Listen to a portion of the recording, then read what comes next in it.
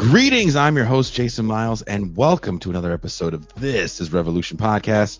Quickly, if you're new to the channel, please hit like, please hit subscribe, hit the notification bell so you're alerted whenever we go live, because sometimes we may do things like we're doing today, where I did not want to sacrifice the liveness of the show because our guest had a hard out earlier than we usually end. So I said, hey, let's just start the show a little earlier. Check it to see who's actually hitting the notification bell. As always, thank you to all the subscribers on YouTube and Twitch and all the audio-only podcast formats you find us on. Also, thanks to our patrons. Collectively, you are the fuel and the engine that keeps TIR moving along. If you're enjoying what we do and want access to our post-show champagne room, which we'll be going to today, most likely just Toussaint and I. Our guest, again, hasn't hard out, and I don't know if we can subject our guest to the champagne room. The backstage conversation was enough. What we have in store for the champagne room may be cancellation territory. But for as little as $30 for the entire year, you can make sure you have not only access to the champagne room, be part of the live virtual audience for the Mau Mau Hour, join us for movie nights, but you can make sure that we stay on the air and do things like this. Have celebrity special guests. Please welcome, coming all the way live from Philadelphia, the man, the myth, the legend, the author, the organizer, Paul Prescott. Wow, what an intro. Your check is in the mail. That was Look, when I got this email from the PR company, you were the first name that popped into my mind. Thank you. I'm a Rustin head. Is that a thing? But you have some good Rustin takes. Adolf came to mind. And then I was like, no, let's get Paul. Paul's actually both of you written about it somewhat recently. Also, she is the faceless voice of reason. She keeps us sane. She is the M. Toussaint. Hello. Shout out to the notification gang. We out here early. Real ones. They think it's early because technically it's early, but we still started 5 minutes late because they said 5:45, and that's in my bad. So I'm just going to get right into it because Paul came up with some great questions. And I also want to preface this whole show by saying this is not about the Netflix Obama's Rustin movie. I canceled my Netflix right when that thing came out. Like the Rustin movie came out, the Kindy's got a thing coming out. So all of the chocolate wokeness that's part of the racial reckoning of 2020, I'm cutting my access off from that. No more Omarion movies. I'm done with it all. So I hope that our guest is Googling Omarion. Yeah, okay. He was gay, black, queer, Quaker, pacifist, socialist. He was also one of the architects of the March on Washington for Jobs and Freedom. He was a staunch critic on Black Power in a moment when the civil rights movement was beginning to integrate itself into the Democratic Party race management. The man I'm speaking of, and the one we'll be discussing today, is Bayard Rustin, a controversial figure to some because he's viewed as too harsh of a critic on the upstart Black Power movement in the mid-'60s, and some people just simply see him as a state informant. But that is not the full picture of the man. Today we'll get to speak with filmmaker Nancy Cates, who is responsible for the 2003 documentary Brother Outsider, a very good movie. Before you even think about watching that Netflix thing, please watch. If you haven't seen Brother Outsider, please watch it. But her documentary attempts to present the viewer with a three-dimensional portrayal of Rustin from the people that knew him, family, and lovers. Our guest today is award-winning filmmaker based out of my home in the San Francisco Bay Area. Please welcome Nancy Cates. Thank you for having me. Thank you so much for taking the time to talk to us. Are we allowed to talk about Toussaint Louverture because of Madame M. Toussaint? I saw the little in your intro. I don't know. It's off topic. The main co-host on the show who's ill right now has a very complicated view of Toussaint Louverture and is more of a Dessalinian, and for fear of the Haitian community yelling at me. Okay, I'm sorry. I withdraw the whole thing. It was a very interesting intro, with Che and Toussaint, and I was sort of trying to test myself on how many of these people do I know and what do I think about them and where do they go in the timeline, and anyway, I'll be quiet now. You stepped into a TIR quagmire. Oh yeah, you don't understand. You don't understand. Like the last thing I want to do is have this gentleman who's not feeling very well right now call me up and just, I hate Toussaint, and then hang up the phone. I'm so sorry. Okay, I just. That's okay. No, I'm teasing. I'm teasing. Toussaint is related to Toussaint. I have a friend. I am. I'm sorry. I have a friend who runs Louverture Films, named after him. That's all. I'm done. Oh no. We're look. We all don't share the exact same politics. It's just this internet world is full of gossip. The game of Toussaint. Can you imagine the game of telephone that would get back to Pascal and Paul McComb? Paul, do you want to ask the first question?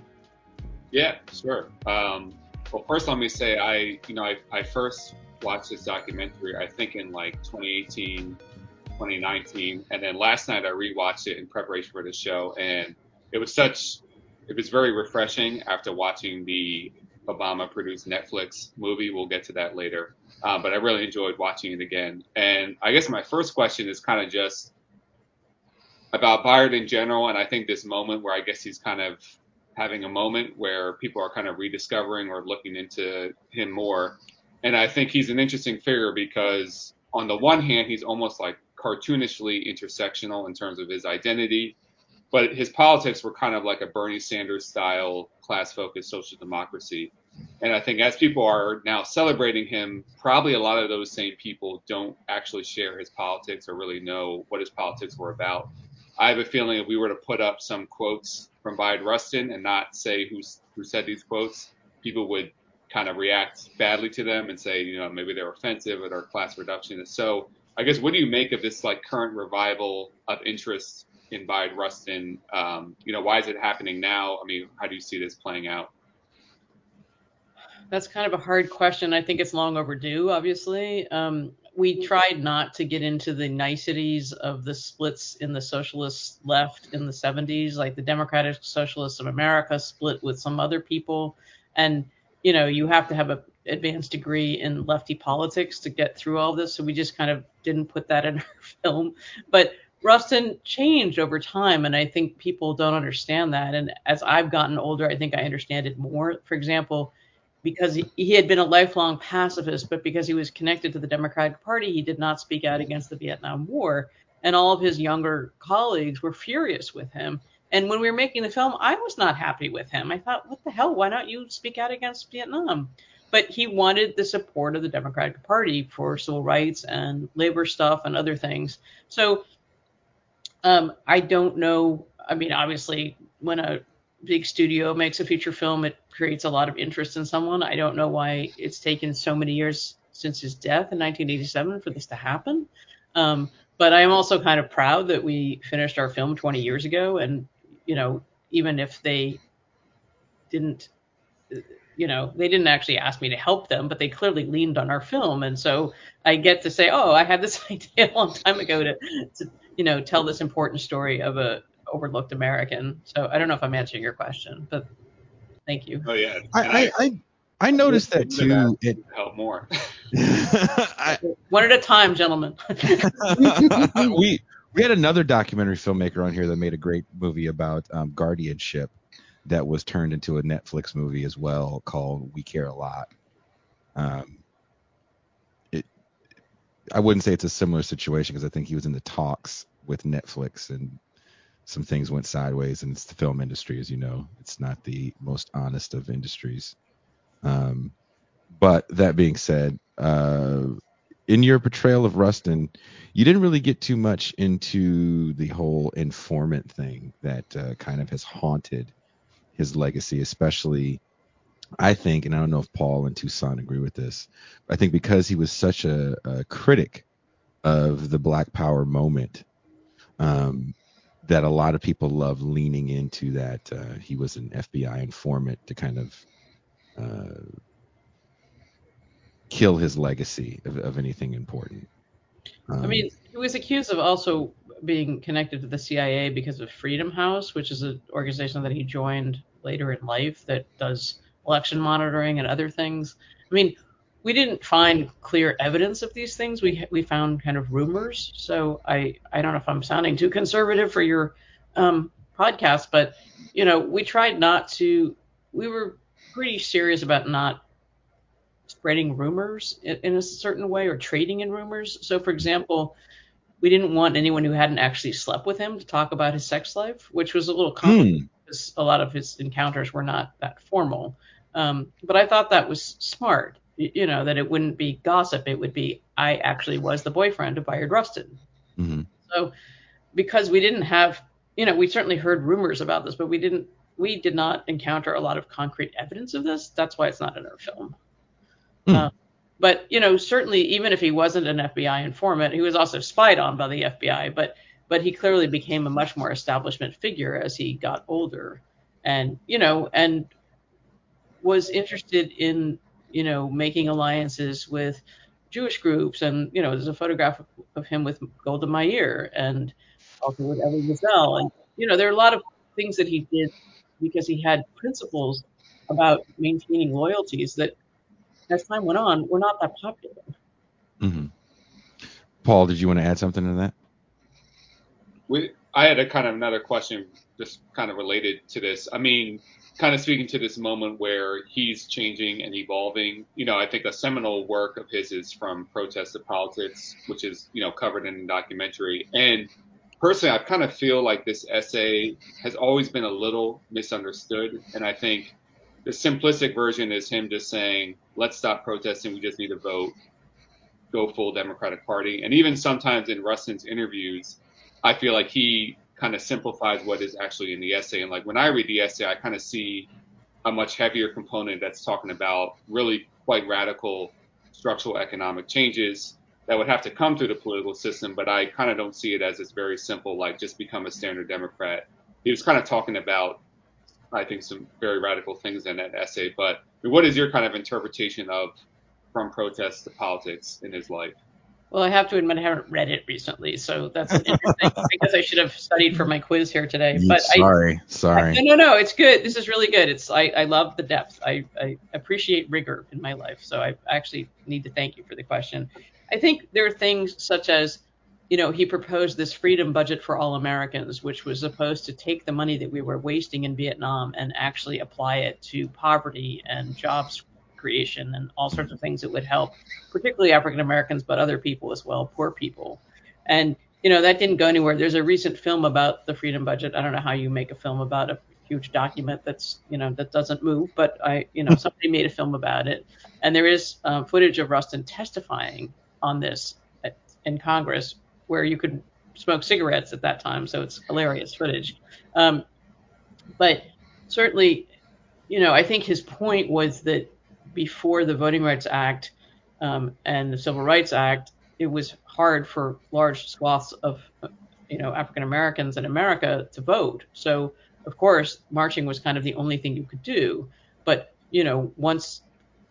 obviously there's still terrible problems with, people trying to squash voting rights. But, once those pieces of legislation had come in, it was possible for African Americans in particular to be a greater block of sort of influence in the Democratic Party. So I think it wasn't simplistic of just go vote, but it was actually like, okay, if we are now part of the political system in a way that we have not been allowed to be in the past, what do we want to accomplish? I don't know if I'm answering your question, but I agree with you that it's more sophisticated than people have thought. But I also think that there is a reflection of his own life in that essay, and that and lots of people, maybe present company excluded, become less radical as they age. I think it often happens, and I find people find it frustrating. Do you believe that it was his access, and you kind of touch on this in the documentary in some of the interviews? Do you think it had something to do with a certain amount of access to power? And, after the March on Washington, he's kind of revered as a guy that can get things done. He can talk to the president on the phone. I think someone says in the documentary that he's riding around in the vice president's limo. Is there something, do you agree with this too, Paul, that when you get to a certain level, that amount of power becomes intoxicating? I think it's another way to look at it, that if you've worked for 39 years to achieve civil rights, which he started at the age of 15, protesting in his hometown. I did the math once, and I think the Voting Rights Act was put in place 39 years after he started being an activist. So, yeah, power is probably intoxicating. I've never ridden in the vice president's limousine, so how would I know? But, I mean, sorry, but I also think. So we interviewed a lot of these ancient peace activists, and I totally admired them. They're all gone now, and some of them died right after the film was completed. They'd been working for something that they were never going to achieve for their entire adult lives, and they were very, very dedicated. They would go and march and protest and write letters and all this stuff. I think that Bayard Rustin wanted to actually make some stuff happen. Like the March on Washington was an event that took place, that he organized, that happened, right? Unfortunately, peace is obviously very important, but it's not going to happen. So is it the access to power, or is it the sense of getting some stuff done that he wanted? I don't know. I can't speak for him, but I think it's worth thinking about that it was actually possible to achieve more by working in the labor movement and by working in civil rights than it was in the peace movement. I think another thing that I think is helpful context. I think it's easy from our standpoint now to look back and be like, how could you ever think you could do something in the Johnson administration? And all we're thinking about is the Vietnam War. But I think it's worth remembering that, I mean, at the time, the early years, a lot of civil rights leaders were really surprised at how progressive Johnson was.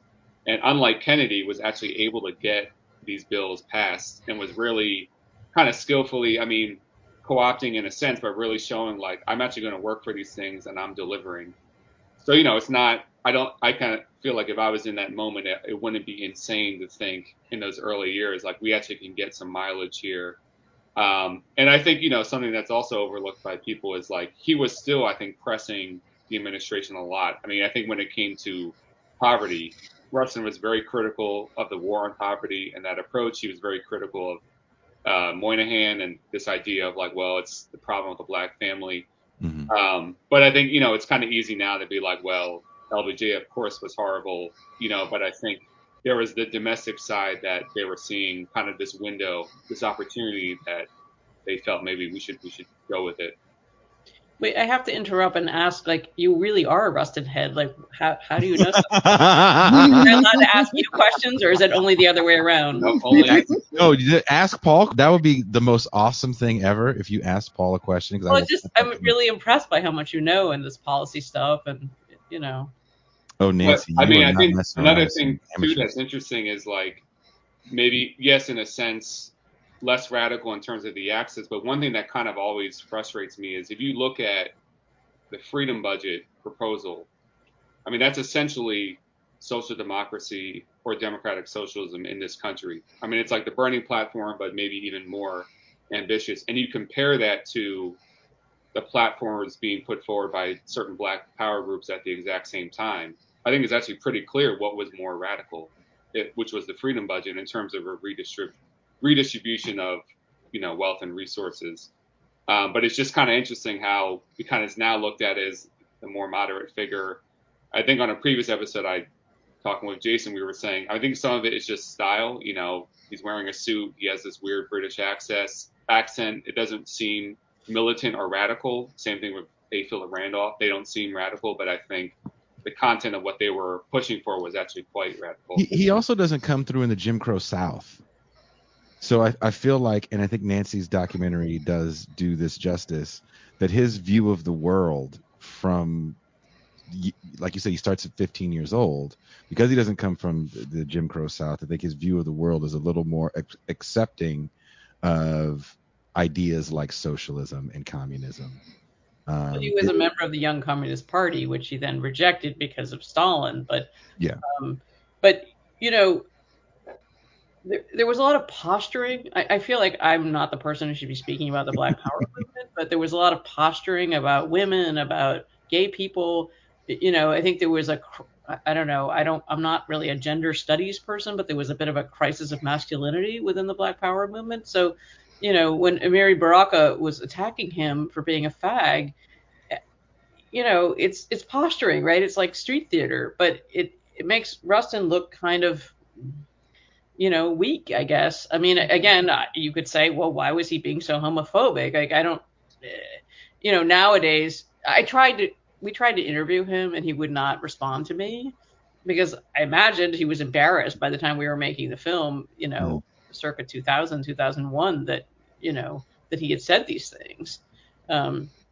But you know, maybe it's for the two of you to talk about why there was such an intense need to, you know, to project a sort of, I don't know, virility. If I don't know if this is the right Nancy, word. how dare you live in Berkeley and not say you're a gender studies person? Come on. What is that? Do you really live in Berkeley? Yeah. Where do you live in South Well, Berkeley? I kind of am, but I'm a filmmaker. I don't teach anywhere. You are nowhere near Solano Avenue, are you? I am. It's about I don't know, less than a mile from here. Yeah. And you don't. So you're going to tell me that you go to Zachary's and you're not a gender studies expert? I can't eat pizza, but I think we're getting really off the subject. I was trying to talk about, you know, African American masculinity in relation to the Black Power movement, which is much more serious than Zachary's. But so you say. So you say. Okay, you won that round, Jason. I concede. But seriously, can we talk about this? Sure. Toussaint, you've been quiet. I have been quiet. You don't want to get canceled for saying the wrong thing? I don't. I mean, I from what I've gleaned over the years, there was an idea of Malcolm X being. Well, I know it was Ossie Davis who said that Malcolm X is our masculinity, our manhood. Mm-hmm. So there was something very important in these civil rights leaders being masculine enough to lead other Black men. It was a requirement. I think we have to start, you know, kind of looking at this stuff realistically and say, at a certain point, a lot of things happened, and everybody gets thrown into the same basket with the privilege of hindsight. Everybody gets thrown into the race management basket, right? And a lot of people did get sucked into the Democratic Party, right? The civil rights movement kind of does fall apart at the end, but when we think about civil rights leaders that were actually, you know, fighting for policy and people that were commentators, that also gets thrown into the same basket. And that's very different. Nancy, I don't have to make any sort of political alignments, so I can call everybody an asshole. I can call everybody a sellout. Nobody's as real as me. Nobody's going to be as hardcore as me, right? And all day long I can do that. It's different when you have to make those political alignments. And I think that's one of the things that people like Rustin and King to a certain extent fight with, because he says, when you're protesting, you don't give in. You don't have to, you know, have that kind of back and forth negotiation. So you don't have to compromise. You don't have to thank you. You don't have to compromise. That's the word I'm looking for. Thank you, Toussaint. Again, voice is raising. But the thing is, we get so hung up on the rhetorical nature of some of the things. You have a clip where you have the late Amiri Baraka talking, and it's just words that sound radical. And a lot of that stuff was just today, 2023. If we wanted to get more views, we would just say words. White supremacy. How dare you, white woman, come on it, right? It's just words. You can go now, no problem. I mean, actually, I don't think I should be speaking about the Black Power movement for that very reason. That's why I was kind of like. I mean, you're asking a question, you're not condemning it, right? And I think also this. Oh no, sorry, go ahead. No, I think it's just an interesting, because there were also parts of the Black Power movement that were actually, feminist and pro-gay. It's not a monolith. But I guess I'm not a gender studies person, but as a lesbian, I get to say certain things about gender anyway, without portfolio. That's my word. It's a lesbian thing you wouldn't understand. I didn't say that. But I think, okay, let me just say this. When we were making the film, I started to feel a little protective of Bayard, because by then he had been a young, radical, and he had really done some crazy stuff and gotten arrested and gone to jail as a conscientious objector. And then he was older, and this new generation of radicals came up, and they maybe were considered more radical than the previous radicals. And so they looked at him as like, a sort of conservative older person relative to them. Right? I mean, Kwame Ture, Stokely Carmichael, he revered him. But then you see him, kind of turning on Rustin and saying, you're not radical enough, you're not committed enough. And I think there are these generational tensions. And, we put the debates in our film because we wanted to give voice to the people who didn't agree with Rustin. And, I hope I get to say this, I don't know, as a white person who cares a lot about racial justice, I'm proud that Kwame Ture says in our film that America is racist from top to bottom and from left to right, because unfortunately, I think it's true. But I'm not going to say it. He says it. But again, and this isn't a huge knock on Kwame Ture, because we've played videos of him before, and I think there's a lot to gain from the things he said. That being said, what does he do in the 60s and 70s and the 80s? He speaks at colleges. And Rustin has I think it's a great quote. Yeah. I believe it's an article or an interview maybe from the early 70s where he's kind of reflecting on Black Power, Black National, where it's gotten us. And he kind of says, well, where are they now? I mean, Kwame Ture charges $2,500 a speech on mostly white college campuses, Eldridge Cleavers in Algeria. It's like, where is this energy gone to? And I think he was kind of critical. It was almost like a flightiness of like these things came and it was a flash in the pan, and then where has it left us? Well, I think he felt that separatism was not sustainable. It wasn't that he didn't respect the idea of it, and going back to Africa was sustainable for individuals, but not for millions and millions of African Americans. So I think that's part of it too. I mean, I'm thinking of my friend Kevin Gaines, who was one of the advisors to the film, who wrote a book about African Americans returning to Africa. I believe I should look it up before I start talking about it in public. But there were a bunch of people who did leave America with varying results, I think. And Kwame Ture himself came back, because he needed health care. Anyway, we're getting off the subject. I don't think so. I think it's kind of in line with the main question that you asked, because again, this stuff is always viewed in a way where the civil rights movement is your grandparents and your parents' thing. They were nice about it. And the civil rights movement forever is the end of Martin Luther King's speech, which for all intents and purposes, it's a pretty tame speech for a lot of the speeches that he had before and especially after. Right, because he knows he's giving it in front of 200,000 people. 250, but who's counting? Yeah, but who's counting? And he wanted the Poor People's Campaign, which people like Andrew Young and Rustin were a little nervous about because they felt like it was diluting King's message. But yeah, I mean, I think we've been criticized, but not very often, by somebody accused me once when I was speaking in public of diminishing Dr. King by putting Rustin forward. And I said, actually the civil rights movement was a lot of people. Mm-hmm. We all think of it as just one person, and he was incredibly important, but it wasn't one person. And I think it's sort of sad. I think one thing that I feel maybe we contributed a little bit to by making our film is to say there's a lot more complexity to this history than what the average person is exposed to in school. I mean, you two are like, everything. I still want to know, Paul, how you got this knowledge of Rustin, or where you've studied all this. It's very impressive. It's just being a nerd, that's all down to. There was a funny quote. Again, I wish I don't know exactly when he said it, but he basically said, I think Rustin had as a good organizer would, a good appreciation of different people and their roles. And he said when it came to King and other ministers, he was like, they couldn't organize themselves out of a paper bag.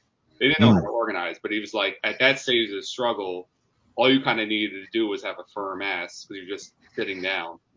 I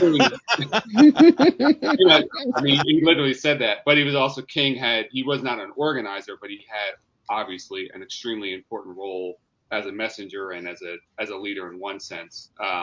But as so many people have said, Rustin was kind of the more nuts and bolts organizer, and he had a great role in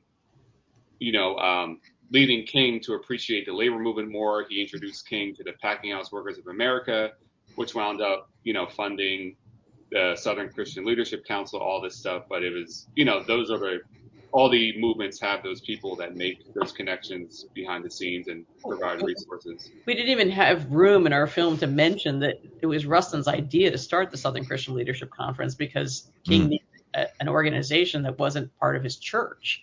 And, that's like completely glossed over in our film, which I always feel bad about because it was a really important thing. But I'm sure you've talked about this in your previous shows about Rustin, but they needed these ministers partly to be very visible because they wanted to be sort of unimpeachable, which is why we haven't really talked about Rustin's sexuality. I guess that's not part of the revolution. I don't know. I'm kidding. That he couldn't be quite as visible because he was a gay man, and that was going to be used against him. And of course, King's sexuality was used against him anyway by the FBI. But I think there was certainly a perception by the mainstream, the big eight of the civil rights movement that everyone had to be completely beyond reproach or nothing was going to get done. And it's a different era. I think that feels so antiquated now. But yeah, because I don't know how you guys feel about it. Would his homosexuality be way too front and center, you think, Paul, if it was to happen today? Yeah. I mean, I could imagine a scenario where that, and this is what's interesting about now reflecting about it, and this is why it was good your documentary didn't do this, but I feel like now it's great he's being kind of appreciated more, but it's sort of like, I feel like if Rustin was alive, given his politics, he wouldn't want to be known for being gay. And I think that's kind of being put on the front end, all the forgotten person because he was gay, because of this. And I mean, he even has a quote where he says like, my politics come from my Quaker upbringing, and he might have said socialism, but like not from being gay. Obviously that's an important part of his life, and that affected him. But I feel like that's kind of, if he was alive today, I think that would be the thing that people are kind of always pushing about, the most important thing about him. well, I think he lived in a very different era than we live in, and it's hard for us to understand what it was like to be gay in the 30s and 40s. Mm-hmm. In other words, he might have changed his politics if he had lived into the 21st century. I don't know. I mean, it's just completely beyond conjecture. And I think that being with Walter, his partner for the last 10 years of his life, did make him more, connected to the gay rights movement. It wasn't really his thing, but much more than he had ever been before. But yeah, I don't think, but I think that he would have said that African American civil rights were just much more critical political issue, and economic rights and labor the advancement of labor. I don't know. I don't want to be in the position of speaking for him, but I also think that it's really hard to map backwards. I mean, he couldn't be that open about his sexuality because it was just so dangerous. Although he pursued it vigorously, obviously. But I see your point that maybe we wouldn't be having this moment of appreciating him if he weren't such an intersectional figure. I don't know. I think it's a hot thing right now. I think people are we're probably looking for, this is going to sound gross, but it's the reality of 2020. I think people were looking for figures to make movies about, especially after the success of Judas and the Black Messiah. And I think there's a narrative that people like to spin. We've made a million King movies and none of them have really hit that hard, right? Selma didn't do as good as people wanted it to do, but Judas did. So maybe a Rustin movie, and we have this intersectional story you can tell about a black man growing up in pre-civil rights America that is also gay and a very large part of the civil rights movement. And then you can focus a lot of your movie on him and his sexuality and how trying to contain that is this huge internal struggle, because maybe you can't fit that into your great man of history myth like you did with Judas and the Black Messiah, which I think was kind of a huge failure of that movie. It makes Hampton the savior at 21. That brings. I mean, I have to ask before you need to go. What did you think of the new Netflix Rustin movie? If you've seen it, it's kind of hard for me to talk about this. Do they owe you money? Well, we were not consulted. They certainly leaned heavily on our film. I guess all I would say is that I think Coleman Domingo did a great job portraying Rustin. And again, it's just. I don't It's know. okay, Nancy. It's a circle of trust. I don't know who's listening. Right? They all are, more than you think. I think it made me proud of what we had done that way. I'll say it. For 1/12 of the budget. I mean, we didn't have amazing. I thought the acting was really exceptional. They had great actors. But I don't really mind being want harsh, So I'm sorry? I don't mind being harsh on the Netflix film. Yeah, when you leave, Nancy, we're going to be really harsh on that movie. So Go ahead. I just don't want to be that person. Yeah. And I think it's important to say as a filmmaker that everyone has to create their own vision of there are lots of books about Bayard Rustin now. There weren't that many when we started making our film, but a bunch have come out. They're all different. Some of them are better than others. But it's not for me to say, well, they should have done this or. And I guess it just feels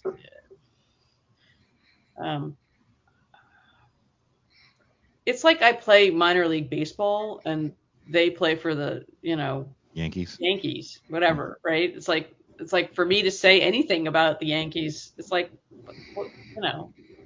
I think there's a certain amount of I think it's very unfortunate, and I think we are in a moment where documentarians have some respect, but I'm also friends with, someone who made a documentary about the new Barbie, that of course the Barbie film leaned heavily on her film. Mm-hmm. She didn't get any credit. She didn't get paid or anything like that. Mm-hmm. My former teacher, John Ellis, made an amazing documentary the day after Trinity about Oppenheimer 25 or 30 years ago. I don't know when the date of that film is. I can talk about that. It's actually a much better film than Christopher Nolan's film, even though, it doesn't have as many nuclear explosions or whatever. Mm-hmm. It's the truth. I mean, or a truth. Documentaries are always a truth. So it doesn't seem to. It's not good for me to be talking about somebody else's work on the same subject. It just doesn't sound good. But I probably agree with you. I mean, what was most? I mean, I'll start by saying this. Like, I get annoyed at leftists when they try to be hypercritical of every movie, especially Hollywood movies. It's like, why did you think to begin with? Yeah. Like, Fast and Furious 13 is not going to be a Marxist, but don't tell me that. Right. But this movie, clearly they were trying to be semi-serious. And, you know, I'm willing to forgive a lot. Like, okay, you're going to focus on the march, not his whole life. But, I mean, from the Netflix movie, you don't get really any real window into his political philosophy. You don't get a window into why he believed the coalition with labor was so important. I mean, there's a line in there where they basically suggest, well, we need unions to pay for the latrines. That's like the only reason. We just need someone to pay. Jesus. Literally, that's a line in there. I mean, that's really the only part they mention. He had Why spent decades working with A. Philip Randolph. you don't even see the demands until the end. You might catch a sign. You know, you don't see that there were labor demands. So that part was just like even worse than I thought. And you would also think, I mean, this is all building up to well, I don't want to give any spoilers, but It's okay. We know how it ends. why not feature Bayard Rustin's speech from the March on Washington in the March on Washington scene? Or just make that whole scene more of a thing. Yeah, it was trash. Because he's got to be the man that pulls the strings, right? Like there's a story that you're trying to convey in Which all he this. was, but he also gave a speech. You would think you would feature the goddamn speech. They don't want to feature the speech because it's like you're the guy that pulls the strings. In You the gotta sit background. behind. Yep, you gotta sit behind your MLK smoking a cigarette. But and we let can me say something about speeches in our film too. So I actually wanted to make our film without MLK's speech because I felt like what we were trying to do was show Bayard Rustin and what he contributed to this huge event. Mhm. And so I had these enormous fights with the editors about how we couldn't do this. And, you know, other people watched the work in progress and they said, you have to have King's speech. You have to have it. People don't feel complete without it. And I gave up on that fight within our little team. But I thought it would have been so radical to show the March on Washington without Dr. King, you know, because everyone knows his speech. And what we were trying to show was everything that people didn't know. But at least we have Rustin giving the demands, and we have him singing along with Mahalia Jackson. That's my favorite clip. Yeah. I'm not gonna lie, I teared up. Oh. I watched it this morning, and the Mahalia Jackson scene.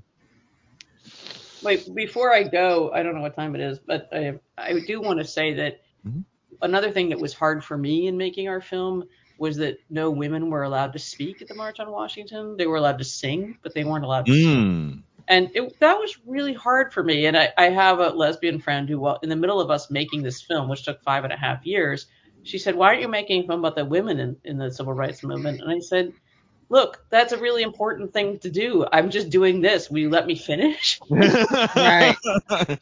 Quit talking, woman. No, I mean, it was almost like I was being disloyal to my sisters by making a film about a gay man, you know. But anyway. Patriarchy at it again.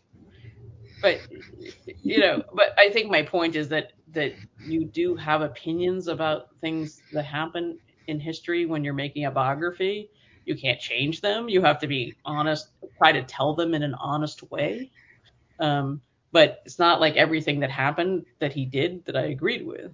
But that's not really what I was doing. So, but I just thought it was worth reminding people of that if they don't know. So Nancy, you right now you're Siskel and Ebert, and someone's asking you to give your review of the Netflix Rustin movie. Do you give it a thumbs up or a thumbs down? I'm just gonna pass because I just don't want to answer these questions. I'm so sorry. I want you all to say, and I don't know how do I say this. M to Saint, you haven't said enough. Like Haven't. Why don't you give the critique? I mean, just. What happens, Nancy, is we have a quota for how much we let women speak on the show. Yeah, I get it. You've gone over it. You've gone over it. Oh, so she doesn't get any airtime. She doesn't get any. No, it's my fault. No. I'm so sorry. I'm so sorry. And you said you're a lesbian, so that's. What about stepping back? I'm sorry. Taking one for the team. I'm from Boston, so I can really lay it down. If you start being a little snarky with me, I'm just going to lose it. So I'm just warning both of you, or all three of you. I think that M2 Saint gets a pass because she needs more airtime. But you two, I wasn't going to be snarky. I'm very sincere. But if you want to be snarky, watch out. Jason You're from the Bay Area. You won't be able to handle it, Jason. That is maybe always Paul can represent because of Philly. Are you from some tough part of Philly?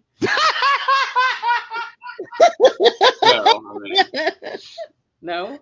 The toughest. The place where Okay. Umar Johnson resides. I'm so sorry. I've lost Jason. I've reduced him to tears. Oh my god. Good. I just took the earplugs. I didn't want to hear the rest. Some of my best work here, But seriously, I just feel like I shouldn't be talking about this in public. So when I go to the Bay Area, can we go to where can we go? So if you live by Solano, which is like my favorite street and all, I went to Albany High. Uh-huh. So I swim in their pool all the time. I love it. just illegally, you just kick the door Nice. No, you buy a pass. They pay for the pass. It's legal. Don't worry. But you have to I'd pay rather more. you just- If you don't live in Albany, you pay more than the Albanians, I'm sorry, I'm losing it now. They're not real Albanians, but Albanians, like people from Albany, Paul. I don't want you to think that she's racist against Oh. you guys. They're from the East Coast with like Albanians walking around their I'm talking about buildings right Albania now. in Europe. I was There talking are about like those 8 Albanians. Albanians. I mean, Why would that be racist? Paul's like, my mother's an Albanian. I mean, the residents of Albany pay less for their swim passes. We're really getting off subject here. That is so no one's talking about Bayard, You're an Rustin, easy laugh, Albania. Jason. I just want to say I really appreciate it. Do we want to talk? But I was trying to get M. Toussaint to talk about the film. Did you see the Rustin feature film? I did see the film. I saw it as soon as it came out. I was so excited. Right up my alley. Just the sort of thing that I like to know about. I'm by no means Paul. I'm not the Rustin head that's gonna put on the gonna let the filmmaker know things they didn't know. I am not that person, but I'm very interested in the civil rights era and organizing, that sort of thing. Because organizing is kind of mysterious. And I mean, okay. Thumbs down, this is. Oh no, she's talking about your movie. She saw your movie. She hasn't seen the Netflix movie. Oh, okay. I was trying to I get her haven't to seen the talk. Netflix I was trying to movie. get her to do what you asked me to do. No, I mean, she hasn't seen it. Oh, I'm my sorry. feeling is I just don't want to say it. Here's another thing, and definitely correct me if I'm wrong on this, but the love affair with the NAACP person they portray is fictional. Yes, but that's their prerogative, I think. It's just weird. That's another weird thing. Like, why do that? And I actually don't think they did such a good job portraying his relationship with Tom Kahn, which has been very well documented because of all the FBI tapes. Which I think is the more interesting one to portray. Thumbs down. 2 thumbs down. 6 thumbs down.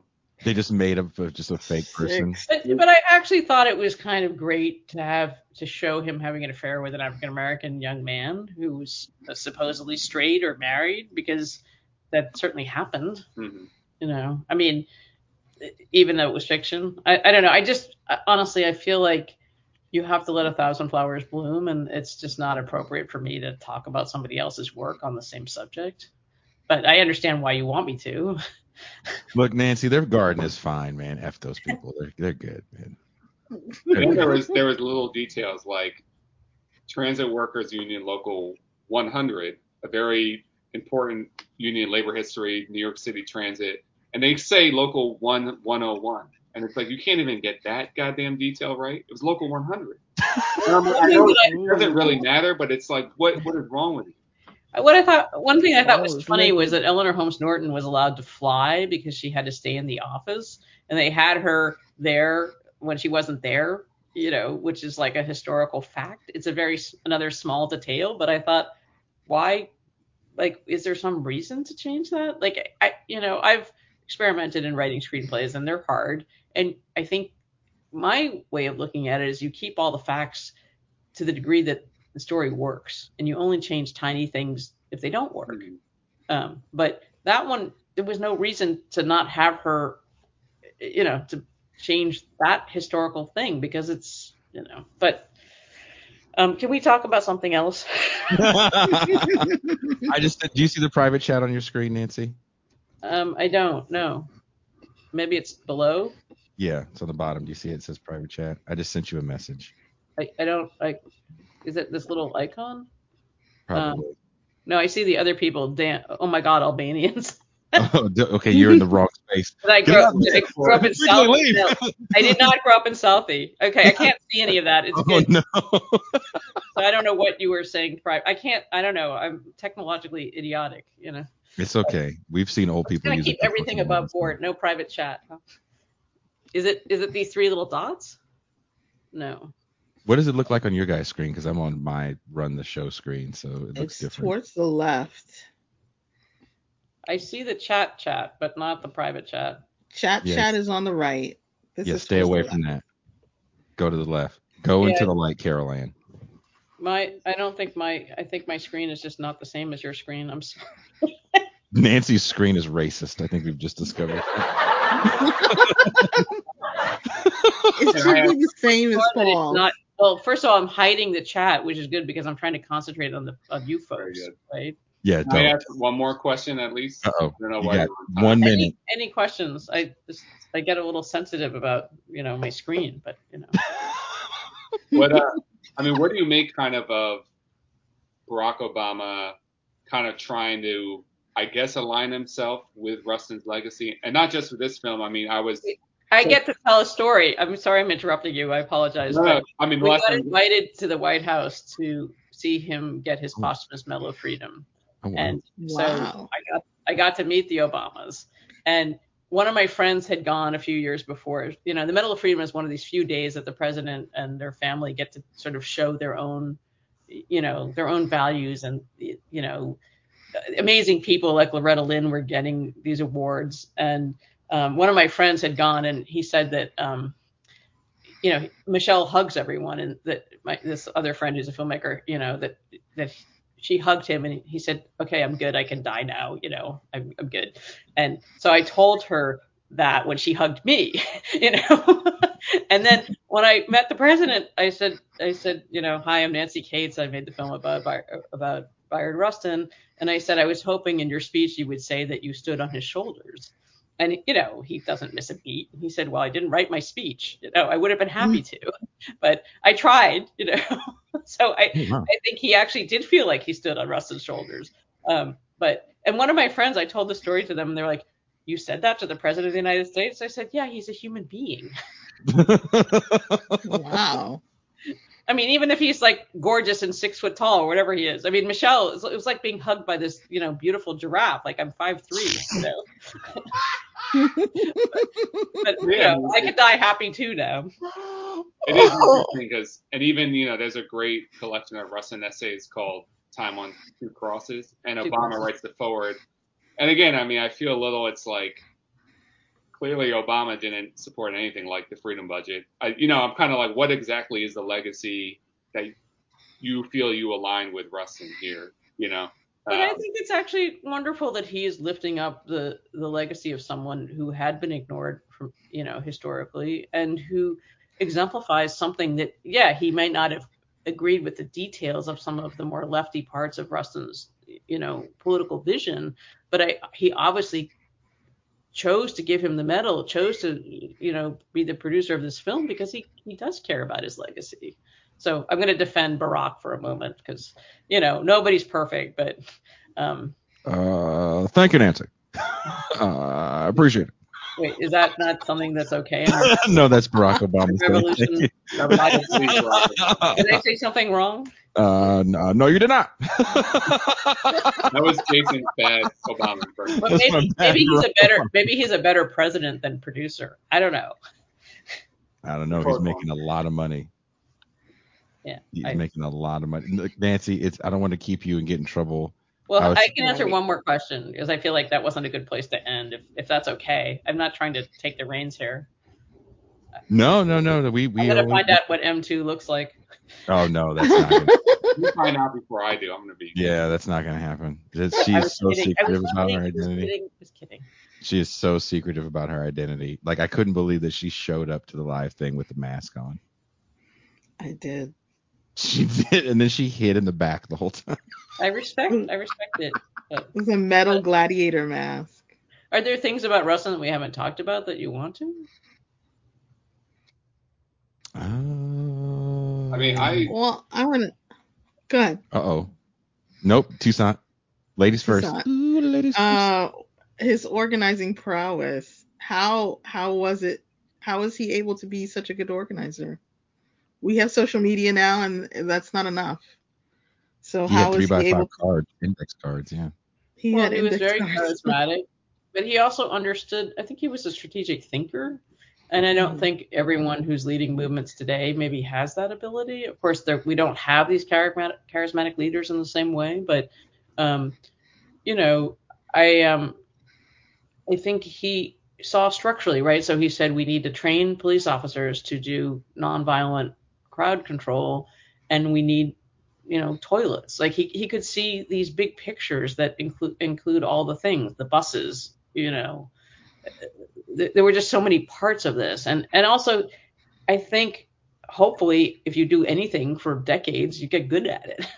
Right, right. I mean, he was able to organize tiny protests with 5 people, and he was able to organize this huge one with 250,000 people. He'd gotten really good at it over 25 years. I don't know if he had organized a march during World War II, which he and A. Philip Randolph tried to do, and the threat of that march allowed, Yeah. pushed Roosevelt to, desegregate the munitions industry. But, I don't know if it would have been quite as successful as the 1963 march if they had done it in the 40s, because he had all that time to. But I don't even know if I'm answering your question. No, you Um, are. No, that you are, because that's kind of really important. What would have happened had that march happened? Do we not get the civil rights bill? Right. So, and I think the people around him were afraid it was, became less and less of a protest and more something else, but it still had, it sent an enormous message to the country. And I don't know, I'm so sorry that I have to leave, but this has been super interesting and fun. And you are Rustin heads. It's very impressive. So thank you for having me, and it was nice to meet you all. And take care. Thank you very much, Nancy. Thank Nancy you. Filmmaker, Nancy Cates. Thank you. Please check out Brother Outsider. It is a documentary that I found it on something called Quayle TV. It's no longer on Amazon. That's what I forgot to ask her. Did it get pulled with the Netflix thing? Right. I forgot to ask that. Dang it. I found it on Vimeo or Vimeo or whatever. Oh, you found it on Vimeo? Yeah, you had to pay. Yeah. I paid like $2 to rent it. Oh, I gotta give. I had to pay $3.99. Oh, okay. I'm sorry. I owe you in Tucson money. I owe you in Indeed. Tucson money. I'm sorry. But yeah, definitely people in the audience watch that instead of the Netflix one. I think it was a very well done documentary. It's worth it. It's really I was in tears. It makes me want to watch Eyes on the Prize now. Yeah, and the clips of the debates are great. I mean, there's a clip anyone can find on YouTube on Rustin versus Malcolm X, but Yeah. one with him and Kwame Ture, really interesting to see. I want to find the full video of that debate. I should ask Nancy where to get that. But I think Rustin versus Malcolm X is a really important debate for people to watch that kind of have an idea of who they think Malcolm X is because of the Spike Lee movie and like quotes you pull from the internet. But you really watch that and then watch like a Metzger video from the 80s and tell me there's much of a difference. right. Yeah, I think Rustin clearly wins. But yeah, anyone can go on YouTube and find at least an audio of that debate. Somebody, Thomas Hooker has a great comment right here. This is a great comment. That's payback for that documentary Kyrie Irving recommended about how Hitler loved black people or something. Oh yeah, Kyrie and Nancy are making one on Umar Johnson. So Are you effing with me? Oh, you said Nancy. I was thinking Nancy Reagan for some reason. that would also be amazing. There's so many different people. Somebody said, was Pog Chaser MLK in the Rustin movie? If you have an active imagination, yes. Right. Technically, yes. He's always with us. He's in all of us at some point. Sorry, that's champagne room talk. Let me. Oh my God! He said he's in all of us. Inside of everyone. There's a pog chasing civil rights champion. Yeah, someone Yin says and the just yang. Amazon. It's not available anywhere in the States. It's not available in Mexico. I think it got pulled. And I didn't realize it was so old. I for some reason I thought it was like 2017 it came out, but Right. No. that was like shocking to me. Yeah. I mean, look at who they're talking to. Some of those people still look relatively young. Right. Andrew Young looks relatively young. He's inside them. I'm so glad that Nancy didn't ask what a pog was. Oh man. I would have just logged off. And mind you, this was a PR company hit us up. We're getting hit up by PR companies. That's the kind of show that TIR is at this point. We made it. We've made it. Yep. Apparently, all these companies. PR companies have never watched the show. They Not have at no all. idea what. Not at all. Not You know one. why? You know why? Because our show is rated. That's why, as a podcast. I don't know how that works, but our show comes up in certain ratings. So they're like, oh, this is a show. They look like, here, talk to these people. They have a pulse. They have a pulse. Yeah. Yeah, they'll show up 5 minutes late or 10 minutes late, but Dude, some of the interviews we've been able to get because of this, I think they've been great. We had Charles Derber, Tom Werman, famous producer, the guy that discovered Kiss, Nancy, Cates. I never would have been able to find her email. So this is pretty cool. I'm really happy about it. So look, we're going to the champagne room. Paul, I'm assuming you're going to sleep. I actually can join you this time. Oh shit. Really? This is why people need to be patrons. Every once in a while, I will join the champagne room. It's happening. Look, Toussaint, look. I got the elbow patches. Sweater vest. Very nice. Paul's joining us for the champagne room. It's all happening. It's all happening. And my son is calling. So on that note, thank you guys so much. We'll meet you in the champagne room, Paul. I'll send you that link. All right. And we are out.